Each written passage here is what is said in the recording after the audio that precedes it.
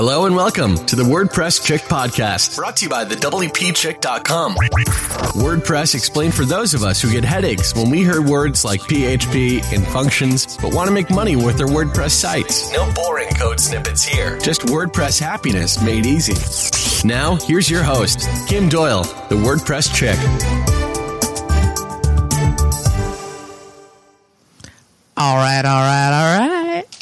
Okay, that really wasn't my impression of Matthew McConaughey, but I love saying that. And actually, that's my text tone, is Matthew McConaughey's, all right. Whatever, we're going to leave that alone. What's up, everybody? Before we get into today's show with Chloe Thomas, who is an e-commerce expert, and you guys are in for a treat. And if you are remotely interested in e-commerce, I would highly recommend you grab a pen and paper, because holy nuggets of wisdom. And I know that it's something that's on my horizon. I would say probably 2017 is I want to jump into that.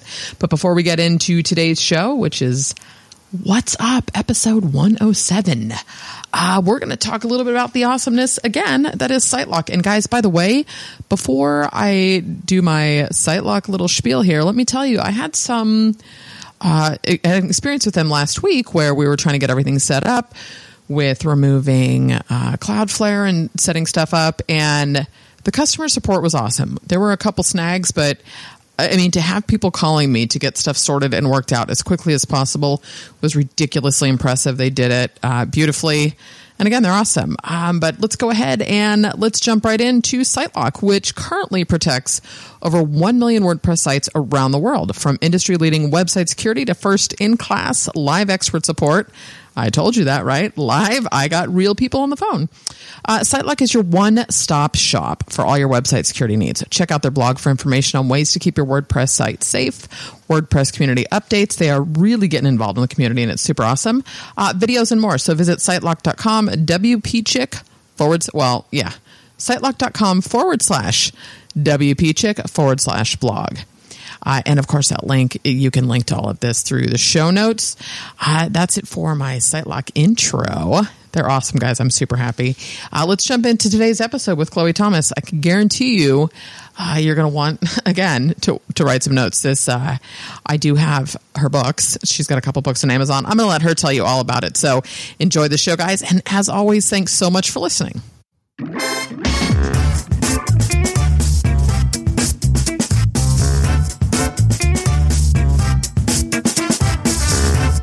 Hey, what's up, everybody? Welcome to another episode of the WordPress Chick podcast.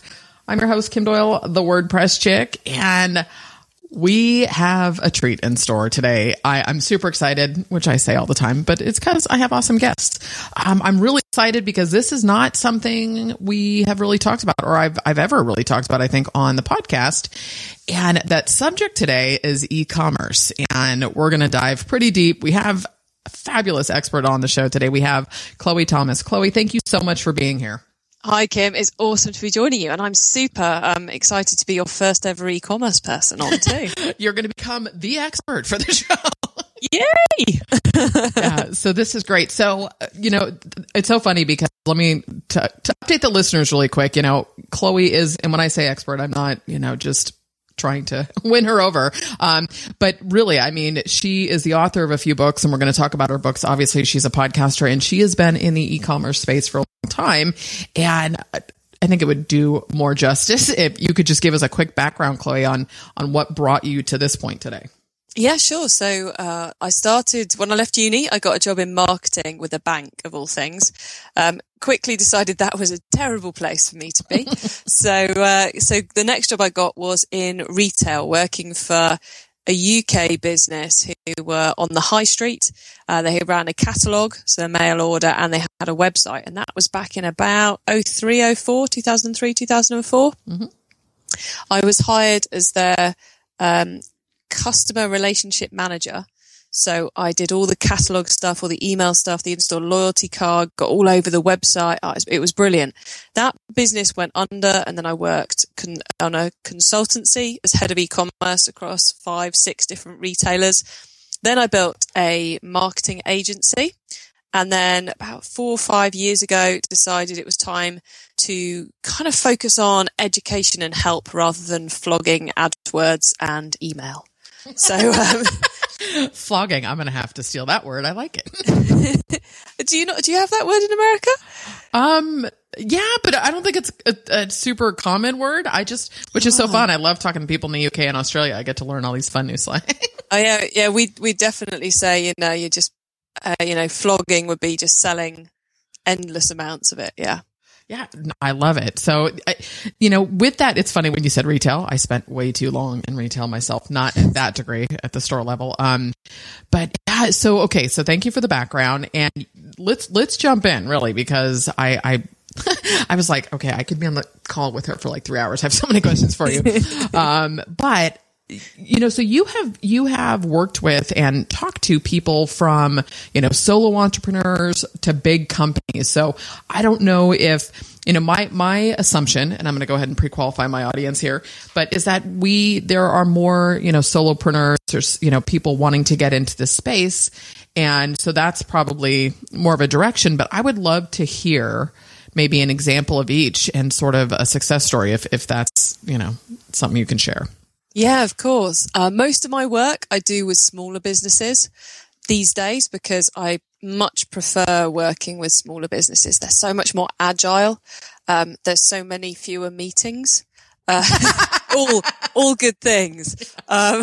So most of what I do is with kind of almost just post startup up to maybe $5 million turnover, that kind of thing, because you still stay as quite a small feeling business, like between 2-10 employees, and you can get up to kind of like the 5 million, 10 million turnover level. So that's kind of one of the good things about e-commerce is your turnover can grow quite fast without your manpower having to do the same thing. Examples of big companies. Well, you know what? We don't even have to go that route if this is your focus, because really, I think this is what you're talking about. And I know if anybody wants to, and of course, I'll have all the links to Chloe's site. You guys, she's got tons of case studies and interviews and whatnot on the site. So if you are, I'd love to hear, anybody recent that you want to share. It does not have to be a big company, because again, I don't think that this is the audience, to be honest with you. Well, I've got a teeny tiny little example which kind of explains what I do most, where I seem to have my most impact, and then I've got a bit of a longer one, if that's all right. Mm-hmm. So the teeny tiny one is a guy who has been on the podcast, who's called Giorgio, who runs a business called shopamerica.eu in the Netherlands, so over in Holland. I think he's in Amsterdam. And he was listening to one of my podcasts about how to run Black Friday and felt moved to drop me an email afterwards, telling me how amazing it was that it never occurred to him before that he didn't have to discount everything. He didn't have to just do 20% off everything for Black Friday. He could pick some lines and do some better deals on some things, direct the customers to buy what he wanted them to buy, not just give away margin everywhere. Mm-hmm. So he found that in 2015, his Black Friday was considerably more profitable for him than it was back in 2015. So that's kind of the little things I do through the podcast. Probably a better example of my impact on things and my model's impact on things more so is another podcast guest, Pascal Culverhouse, awesome name. It's a good name. He runs a business called the Electric Tobacconist, and they sell e-cigarettes. They've launched in the US earlier this year as well as in the UK, and he followed my model because I met him when he worked at a previous business selling fireworks, and he took the model of e-commerce master plan, which is my first book, used that and other things, I've taught and done to get to the point where in the first 6 months, he had 8,000 orders. And in year 2, they hit a 7-figure turnover, and that's UK pounds. So that's a solid 7-figure in terms of dollars. And in year 2, they've also expanded into both America, and I think they're just about to go into Canada.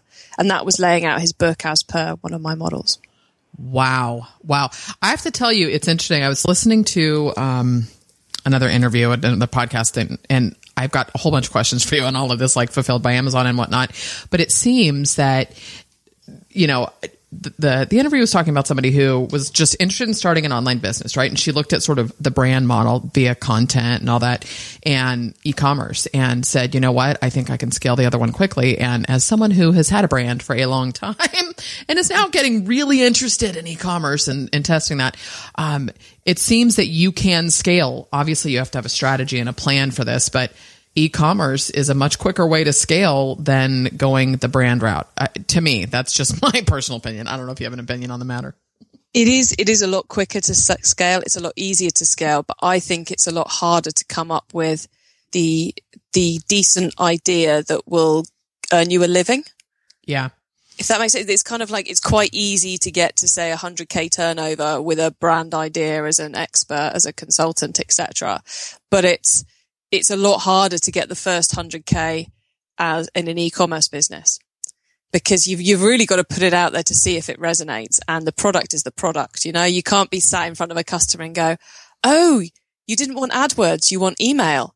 Yeah, we can do email because the product is the product. You know, if you've got an apple and a banana, if they want a banana and all you sell is apples, you're not going to be able to help them out. So it's the whole B2C element, the mass market element it's harder to get right first time, because it's just such a complex area, you know, which is really what my business exists to do, is to help people make the right decisions and take the right ideas forward, and to try and help them work out which ones aren't going to work and what their path to failure is and what their path to success is that little bit faster.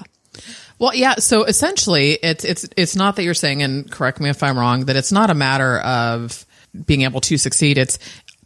I would guess it's really creating the strategy and doing the work and the research prior to deciding. And of course there's still no guarantee, but I think for me, what is so appealing to me about most of this is it looks like it's very data driven, right? And obviously there's still not going to be a guaranteed, you know, home run the first time, but you're able to test and tweak things and people are going to be like, okay, Kim, you have a brand. Why are you knocking it? I'm not. I just know that I only have so many 2,000 to 3,000 word posts in me a week, right? And so the content piece, not that you shouldn't for e-commerce, I'm guessing, but so let's talk a little bit maybe about that initial strategy and in terms of where do you start? So let's say I've got a listener who is saying, you know, I'm passionate about this niche and I'd like to get into e-commerce. Like obviously you've got a book and stuff, but if you could share, where does somebody even start? I think where it starts is the product idea and the niche idea. So is there a customer base out there to buy the product? Mm-hmm. You know, that's quite important. Of course, it doesn't necessarily in e-commerce need to be within your state or within your country. It could be within multiple countries. There's a big enough customer base, or it might be in a totally different country. There's a big enough customer base for what you want to do. It's also about, you know, is there a profitable way of reaching those people? Does the marketing cost and the time cost and the delivery cost stack up with the amount of margin you can make on that product? And then also, you know, is that product something which, you know, if you're starting up in this business, is it a product you're interested in? Because you're going to be spending day in, day out answering customers' questions about the product, writing content about the product, appearing on podcasts talking about the product, or TV shopping channels, or, you know, you're going to be hiring people who you want to be passionate about the product. So you really have to care in some way or another about the product you're selling. You know, it might not be the most exciting thing in the world to you, but it's got to be something which you can be concerned with 12 months of the year without thinking, oh my God, I'm sick to the back teeth of this. You know, it's funny. When I first started in my business like 8 years ago, I was working with this coach, and he's like, well, pick a niche and just start doing. And it was just, I've never been able to just pick something that I'm not remotely interested in. And I've shared this on the podcast. So the space I'm going into is juicing. I fell in love with juicing like 2 years ago and this was right before I got your e-commerce master plan, because I did get the little course and the book, but I simply started with what I know, which was keyword research, and looking at, okay, so let's look at the keywords out there, the competition, the viability, the searches versus the, you know, what is out there on the market and stuff. And And like, I was just baby stepping into it, building the site and the background's a side piece, but then looking at, okay, let's start a Facebook page. And I started creating content and sharing and from that perspective. And so my point is that it inspires me. I'm working on this project and I want to keep juicing. So I'm having a ton of fun with it, right? I'm like, well, this is good. It's totally keeping me focused with my juice too. Well, yeah. And it's, you have to have some level of interest in it. I mean, Pascal, who I mentioned from Electric Tobacconist, he spends the first 2 hours of every day writing content for his website. That's brilliant. 2 hours every day writing about e-cigarettes. I mean, that's beyond what I'm capable of doing. Well, I'm like, I love WordPress and I've never spent 2 hours a day writing content on that site. So that's huge. He's an extreme example because of the product. There's a lot of places he can't advertise and he can't market. So, you get to put all that time into something else, but it's got to be something you're passionate about because that's going to come across to the customer. And the concept that's within the customer manipulation book, the new book of the conversation of this trust building process with your customer, that it's essential to show some of who you are within that. There's got to be some reality behind the product, some humanity, I guess, even behind the products. A great about us page, interesting social media shares, interesting content. So that's a really important softer part of building the business. And if you don't have the interest to do that, you are definitely going to struggle. So, okay, I was thinking about someone who I know who's in a niche, but they don't really have like a face or a name. It's sort of this general, I mean, they create content or they have content and they've done a subscription model, which I want to talk about. So do you think it is necessary to have an individual, a personality behind the brand to succeed with e-commerce? No, despite everything I've just said. Thank you for that. I was like, well, please say no, please say no, please say no. The reason being that there has to be a level of humanity behind it, but that doesn't necessarily need to be the personality that we're used to seeing in the branded world, in the brand world. So it could be that, it's all behind the brand name, apart from on your About Us page, it happens to mention the fact that there's someone called Kim Doyle running it. Okay. It's good to know. Or like for me, it's because I'm kind of doing this with a team, right? And so it's huge to know. And part of the desire to do it was so that I didn't have to so much be the brand. Yeah.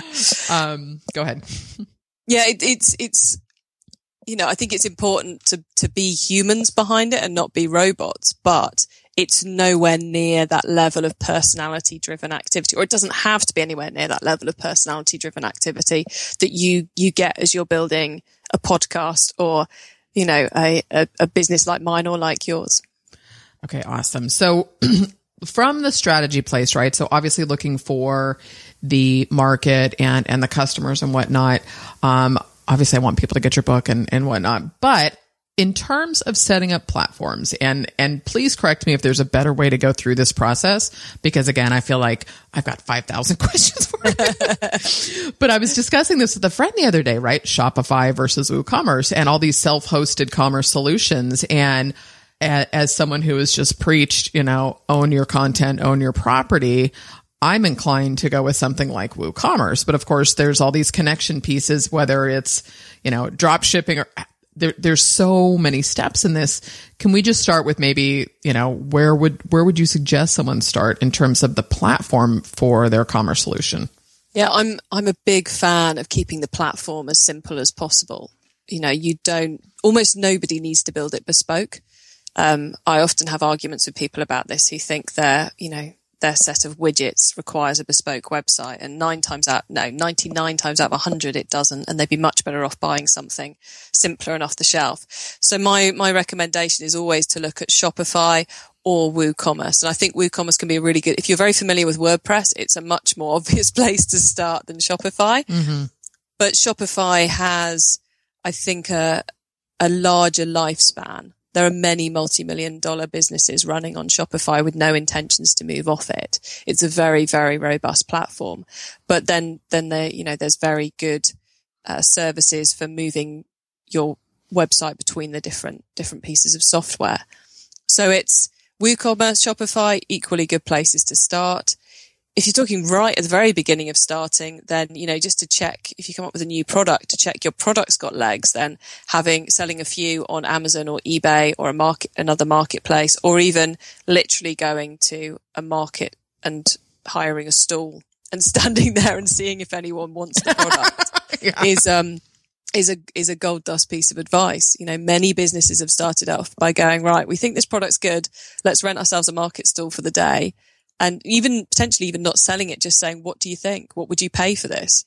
Obviously, it's got to be a market that draws in the right type of customers. You need to be at the right kind of demographic, finance and all the rest of it, psychographic levels. But that can be a really good thing to do. So I'm a big advocate of keeping it simple straight off. Which is great, because in this space too, I think where so many people preach, own your content, own all this stuff. Again, it's because another topic, obviously, of conversation would be traffic. You need to be able to get traffic to the platform regardless of where it is.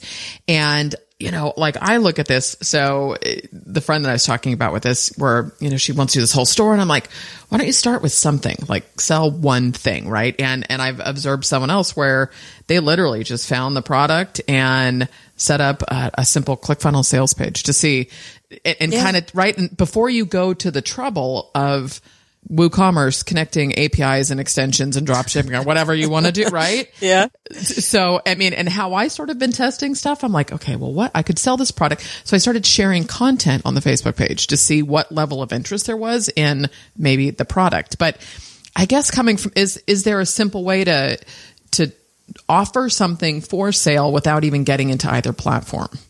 Well, yeah, you can list on Amazon or eBay. You could run a Kickstarter or a crowdfunding thing. Quite a lot of people do that to see if their product's going to fly. And the great thing with that, of course, is you've already got some customers. You've got some people bought in. One of my podcast guests, this is how he starts each of his subscription businesses, is he runs a Kickstarter campaign in order to build the community around the product even more than to get the cash. And there's another business I was reading about, this is when I'm not going to be able to remember the name, but every new product they bring out, they crowdfund. Every single time, which is huge, right? So, but let me ask you this: with with those examples, are these people who are creating products, or are they going to find products, right? Because that's like a whole other can of worms. I seem to remember the one who does a Kickstart crowdfund for every single product. They are designing the product, but there's no way they need that much money for tooling. I wish I could remember what it was now. It's going to bug me. That's right. Well, if you think of it, I'll put the link in the show notes later. Cool. Thank you. The other one, the subscription business, that is a discover. Both of his businesses are discovery based. One is called Lick My Dip, DIP. I have to pronounce that very carefully on the podcast. Slow down. Yeah. Dip. Always the P at the end, which is a nightmare for editing. So sorry I did that twice. That's all right. But, it's fun. It's important for getting the right words across. And that is chili products. So chutneys and chili chocolate, and that in a discovery box each month as a subscription. And his other business is Cheese Posties, which is a grilled cheese sandwich through the post, all ready to put in the toaster every week. So, and he's just going out and sourcing great cheese, great chutneys, great chili products from artisan producers. So it's both.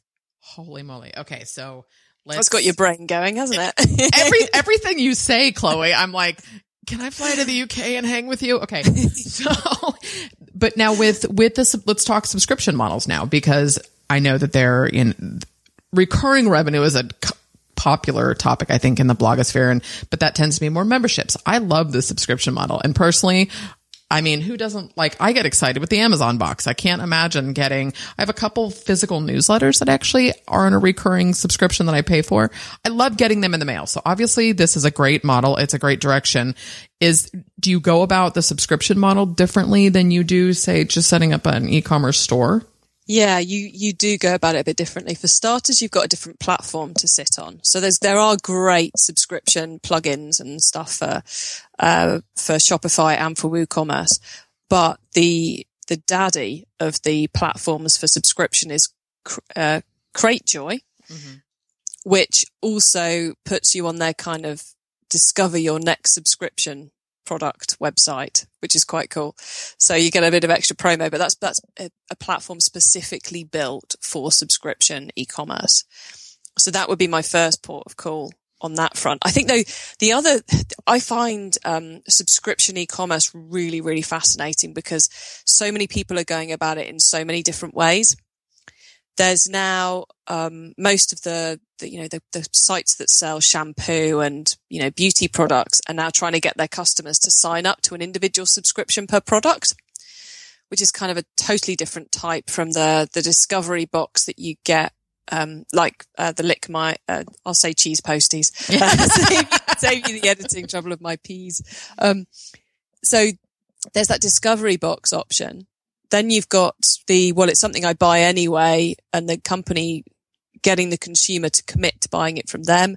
Then you've got the kind of the regular product that's less discovery, but is something which you can only buy as a subscription. And I find it very interesting. I've interviewed people and I've, chatted with people who are doing these subscription models and read up about it, who are either seeing the subscription as the end goal. So we get someone in, they test the product, they buy a few more things from us, and then eventually we're going to get that subscription.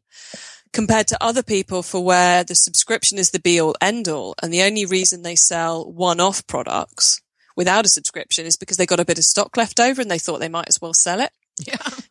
So I think it's a really interesting interesting area of the industry at the moment to see where the most successful version of subscription is, because I think I prefer, I'm constantly on the lookout for my own e-commerce business idea, which I've still failed to come up with, but there's so many good ones, but they're just not quite good enough. They're too much of a perfectionist probably. But for me, I would feel much happier building a business where the subscription isn't the start point for the customer, where the customer gets used to the products and then can choose to opt up to becoming a subscriber customer, where it gives them a better experience than just being a regular I buy when I feel like it customer. Yeah. Because it's just so much easier to get someone, who's coming to your website cold to buy one product than to commit for 6 months or 3 months. The trust leap is just so much smaller. So I can see when I finally get round to it and finally find the idea that mine will end at a subscription point as the highest level you can get to, but I don't think it would be at the start. So, my hat goes off to anyone who manages to build that type of business, because it's a big ask of the customer. It really is. And I think too, it would depend on, as you were saying that, it's like my brain is spinning, because I finally signed up for a subscription with Amazon for the Starbucks K-Cups that I use every day because I'm tired of running to Target and they're not there. But so that's like that's that sort of the shampoo model, right? And then you look at like with these boxes or, some of the like probably Cratejoy does a lot of these. And for the life of me, I can't remember it now, but there's one that it's like a geek box where you just get stuff, whether you're a Star Wars fan or Big Bang Theory. And it's like this, I cannot for the life of me, and I will find it and put it in here.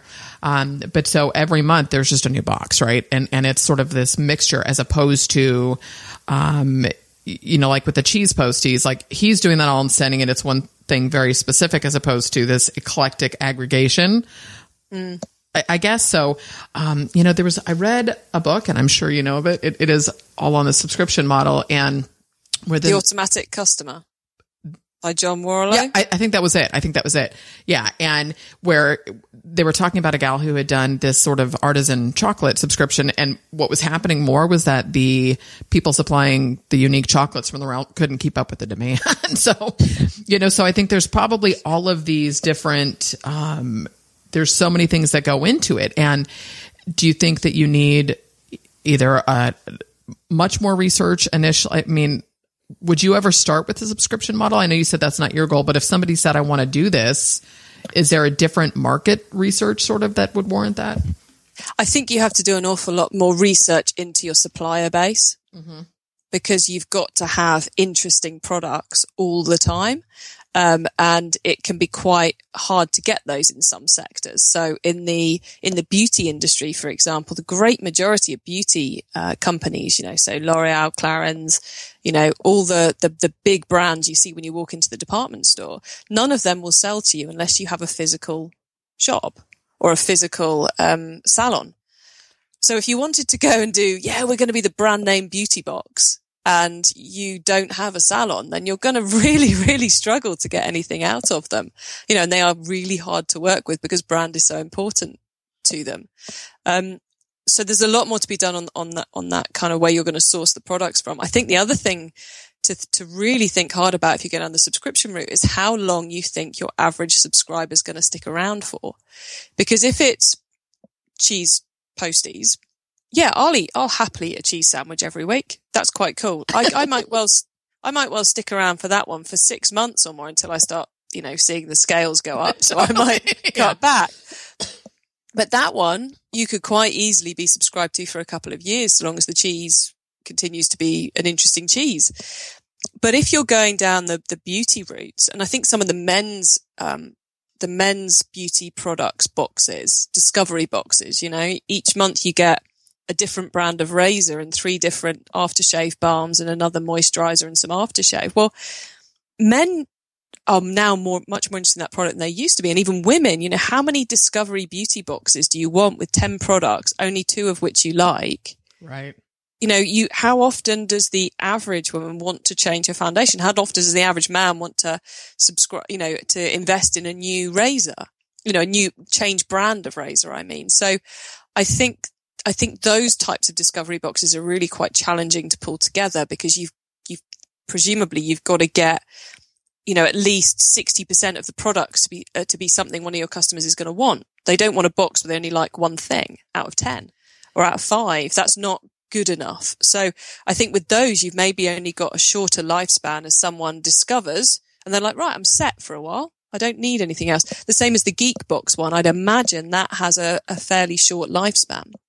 Yeah, because at what point, how many bobbleheads do you need of your, or stickers or like all of a sudden you're like, okay, my house has become a tchotchke crap hole. And it's like, I've just got stuff to a certain extent, so, and with that, where you're saying discovery box, I mean, there are so many models. I have a friend who they're in the gun niche, and I've talked about this before, and they have a subscription model, but they send content and like gun oil and targets and stuff that are consumables, right? So that it's something that if someone is, likes to go out shooting and they've got targets, well, you have to constantly replace those. And so I guess you have to look at your market, right? I mean, I had thought about that with the juicing side. I'm like, without the exception of like having to literally ship, like, here's the ingredients for a juice. I don't want to get into that. You've got produce. You start looking. It's bulky too. it's bulky and there's, it expires and all those things. So it's like, well, there's other things you could do, but it's so one is almost like you've got a membership model that could serve your audience, but I'm so going sideways with this. I'm sorry. No, it's cool. It's cool. It's interesting. All right. So let's talk a little bit about the products then in terms of that. I mean, do you recommend or I know you probably can't recommend just one methodology. It depends on the industry, but I know Fulfilled by Amazon has gotten really big. What about drop shipping? How do you even go about deciding what to do in terms of that piece? Well, my specialism is selling off your own website. So whilst I think, Amazon and Fulfilled by Amazon and the eBay platforms, the other marketplaces have a really important piece to play in every e-commerce business. My recommendation first and foremost would be always to have your own products and ship them yourself to your customers that you recruit via your website, because that way you are building your business for the future because they're going to be your customers, not someone else's, and you're in control of the customer service, which is, really, really important in this day and age to make sure that customer service is great and that it's great every single time. That, of course, doesn't mean that you have to pick and pack and dispatch everything. There are some fantastic businesses that you can outsource your pick, pack and dispatch to who will do it to your standards. It's just a case of finding the right partner to do that. So, and on the case of drop shipping, I think dropshipping suggests that you're using a generic product that others are also able to sell. Mm-hmm. So if it's your core product, the core of your business, I wouldn't go for dropshipping. But if it happens to be, I don't know, something which complements, but you're better off selling a branded item because they're the creme de la creme, or it's just bulky and it just seems like a no-brainer to add it in, but it's not core, it's not part of your core strategy, then yes, maybe dropship for add-ons. But I would always advise being in control of your distribution platform, of your your customers' experience of your distribution. And there are ways to streamline that, right? Whether it's Shopify or WooCommerce with APIs that, the orders go directly to the company that fulfills for you. Yeah, I'd definitely automate it. That's really easy to do with most systems. In fact, kind of the first question you're going to have for anyone you're considering outsourcing customer service calls or pick, pack and dispatch to is, what do you integrate with?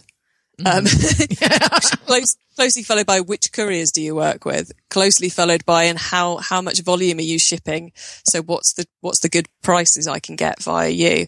So yeah, integration's really important for customer service and just for efficiency.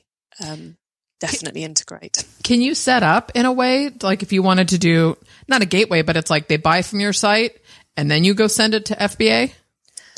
I don't know if you can. I'd be surprised if you can, but probably not with Amazon. But that's a total side note, because I do want to get to your books and stuff too. So last question kind of in this piece is sort of the whole Teespring, Gear Bubble. There's so many different places that sort of do this, campaign style where you can test something there. What are your thoughts on there? I think those are fascinating. I think they require a different skill set or a different set of aptitudes, maybe, rather than skills. I think you've got to be good at trading and making decisions fast, which often isn't what you've got to be good at to build an e-commerce business. Mm-hmm. I look at the people who make money on that and I just think, I bet I could. And then I just remember when I've tried to trade shares or anything like that and how much money I've lost. So, my skills are in systems rather than trading. And I think that's a really important difference for people to recognize. But I think really quick, when you say trading, you're talking about in terms of being able to buy traffic and manage the campaigns, and from that perspective, you mean?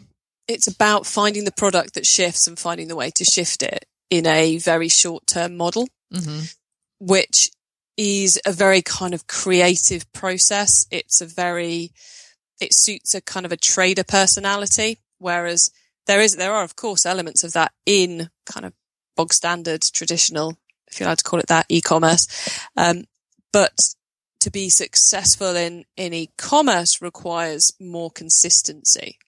You're building a brand, you're recruiting customers who will buy from you again and again, which on those platforms you're not. You're recruiting one-time orders all the time. Yeah. In my opinion. But I haven't got deep into it. I totally agree. I've looked at it and I've tried something on Gear Bubble and just for kind of, to humor myself, like, let's try this. And almost more of a way of, let's see if this ad converts, or because I'm getting interested in those pieces. But really with that, I guess in a way, it's also, some of them now allow you to get your subscribers as opposed to like you're selling something and while you get the profits, Teespring gets the customer. Yeah. All right. So let's talk about customer manipulation. And so just so everyone knows who is listening, I will have all the links to Chloe's books or website, obviously, in the show notes. But your latest book is Customer Manipulation. Yep. With the very long subtitle, which is How to Influence Your Customers to Buy More and Why an Ethical Approach Will Always Win. Yeah. It came out, earlier this year, not very long ago. It's currently riding high on Amazon, not as high as I'd like, but it's getting there. And the Kindle book is a steal. And if you want to test it out, you can get the first chapter, which is why customer manipulation, in case your listeners are going, what? Manipulation? You can get that chapter for free on the site, which I think you're going to put in the show notes, aren't you, Kim? Yep, absolutely. It's so funny that you said that because I had sent out, I was wondering if you had gotten any pushback or feedback on the term manipulation. I had sent out an email about a plugin on scarcity and someone got so offended and basically was like, if you're not a part of the solution, you're a part of the problem. And I was like, well, anytime something's on sale, it's scarcity. So it's to me, I'm like, wow, someone's got an issue here, because really it's simple direct response marketing, right? So let's talk about what you mean with this. And obviously I love the ethical. What do you mean by customer manipulation? For me, customer manipulation is what we all in e-commerce now need to embrace.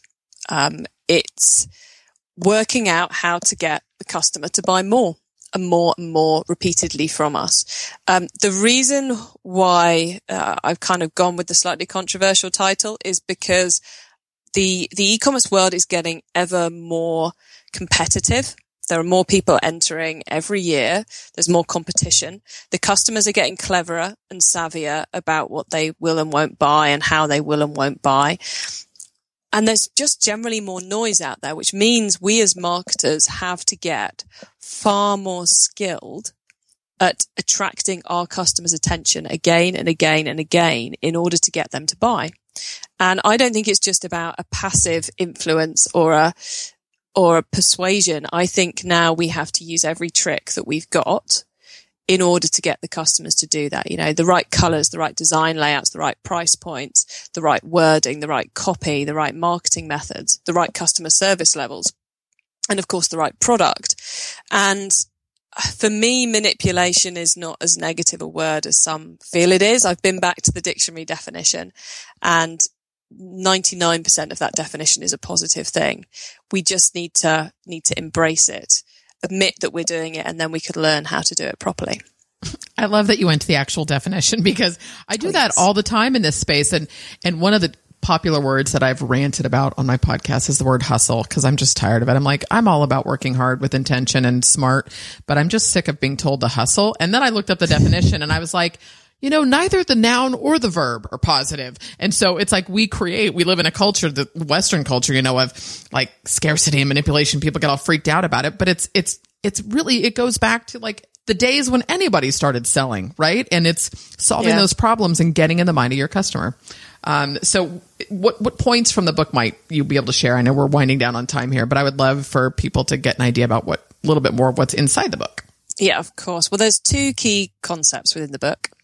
One is the conversation, which is that ongoing, every single interaction a customer has with your business over the years, whether they've had it or not. So, their mate down at the bar talking about some interaction they've had with you counts. And throughout the book, there's a lot of examples of how you can build that conversation, some simple ways in which you can make that work throughout your whole business, and you can get a better idea of what the customer actually wants that conversation to be with you.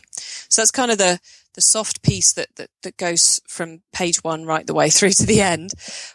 The other concept that's within the book is a model I've designed that's called the Customer Master Plan, which is essentially e-commerce boiled down into 6 dots and 5 arrows, which is to take a consumer all the way from being part of the world, so they know nothing about your business, they've never been to your business, they could be any human being in the world at all, to convert them into a visitor, to get them to your website, to have a look around and to see what they find, to then get that person to become an inquirer and give you their email address, to then get that inquirer to buy for the first time.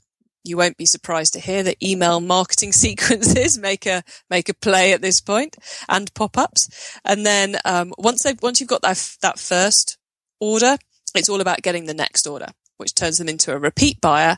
And then we want to hit that creme de la creme point, which is where they become a regular buyer, whether or not that's a subscription or just they happen to come back every 3-6 months, whatever your regular buyer is. So that's your 6 dots that go across the bottom of the model. And there's an arrow between each of those that are stages 1 to 5 and how you get people between each of those dots. Of course, at the beginning, they can, of course, leapfrog from being part of the world directly to buying. And I cover that off as well. So there's a chapter for each of those 5 stages with all the product actions you need to take, what you need to do on your website, what you need to do with your marketing, what you need to do with your customer service. It's all in there. I love that, because there's a lot of books out there sort of on, what pops to my head is like The Psychology of Influence, right, by Cialdini and all these pieces, but yet you're actually putting it in applicable with your e-commerce business, here's how we can tie those together. Yeah, it's like I kind of, when I sat down to write this book, I partly was trying to create a really clever, one, almost like a phrase, like Seth Godin tribes, or a start with why from Simon Sinek, or an essentialism from Greg McKeown, just a blazing, trailblazing new idea. And, true to type, I couldn't help myself but put in lots of practical advice. So it kind of came back to kind of part trailblazer, but predominantly here's actually how to do it. One day I'll write that clever book. That really, really properly just an idea book, like The Long Tail or something. But it's not good. It's not this one. This one's got way too much practical advice in it. Well, I think, obviously with what you do and how you work with people and the businesses, that's probably what is most craved. And then the people who are succeeding, or who are just thinking about it, like on either end, love the big idea piece. So let me ask you this, with that, with those 6 points and having worked with clients or people who have an e-com store, is there some common, I don't want to say mistake, but where people can get tripped up in that process? Like, what's something common you see people doing that maybe we could avoid for those of us who haven't started? Yeah. I think the fundamental problem, and the reason why I've kind of created the model and the book, is that people go, oh, we need to do email. Let's send some emails. Or they go, we need to do AdWords. Let's send some AdWords, or we'll do some remarketing, or we need to do Facebook ads. And they're very much getting distracted by the marketing method rather than the reason for wanting to do the marketing. Mm-hmm. So the really big message, I guess, from the book is that you have to understand which of these 5 stages you're doing worst in, and then find the right way to fix that problem. So I see people, just getting excited by, we need to do social, SEO or social media. And you're like, well, those really only, their biggest impact is getting traffic to your website and the softer side of branding. What they're not doing is converting first time buyers into repeat buyers. Yeah. For that, you've got a whole other set. And that's where your problem is with your business, is you're not focusing on this bit. So I think that's the businesses that can grasp that and can get that right are going to be streaks ahead for the next couple of years, because that's the fundamental thing that many businesses get wrong when they're listening to their customers at the moment, is that they're not understanding the difference between someone who's been to their website once and someone who's bought from them 3 times, and treating them accordingly. That kind of runs the board across the gamut of online business, e-commerce or not, right? I mean, I had talked about, I had hired a Facebook agency to work with a little bit, and what was so invaluable, I mean, I've shifted away from what I hired them originally for. However, what I got from working with them was sort of these core fundamentals of direct response marketing, and coming back to, setting that solid foundation, which, like you were saying, there's so much noise, and like I joke, I'm like, do not ask me to get on Snapchat. I don't have time to learn one more thing, right? And it's because it's like, I'm with you. Yeah, and I'm thinking, if you haven't mastered maybe content, copy, and like get those fundamentals in place and make sure that they're working, because that's where your data is going to come from. That's where you're going to be able to measure what to do. But yet, hopping on new tactics, you are never going to get over the hump of feeling like you're starting up, that's my opinion. Well, yeah, exactly. And it's, as you said, this isn't, there's all the examples in the book are e-commerce, but pretty much everything that's explained in the book can be used in a B2B business as well, in a brand business. And I know of a couple of people who are using the model already to grow their coaching businesses. Mm-hmm. So it's written for the e-commerce world, but the content is very much, can very much be used pretty much in any business model. And, that's partly because I spend half my brain power working out how to run e-commerce businesses, and the other half of my brain power working out how to run e-commerce master plan, which is not well, I do sell stuff online, but it's not an e-commerce business in the terms of my customers.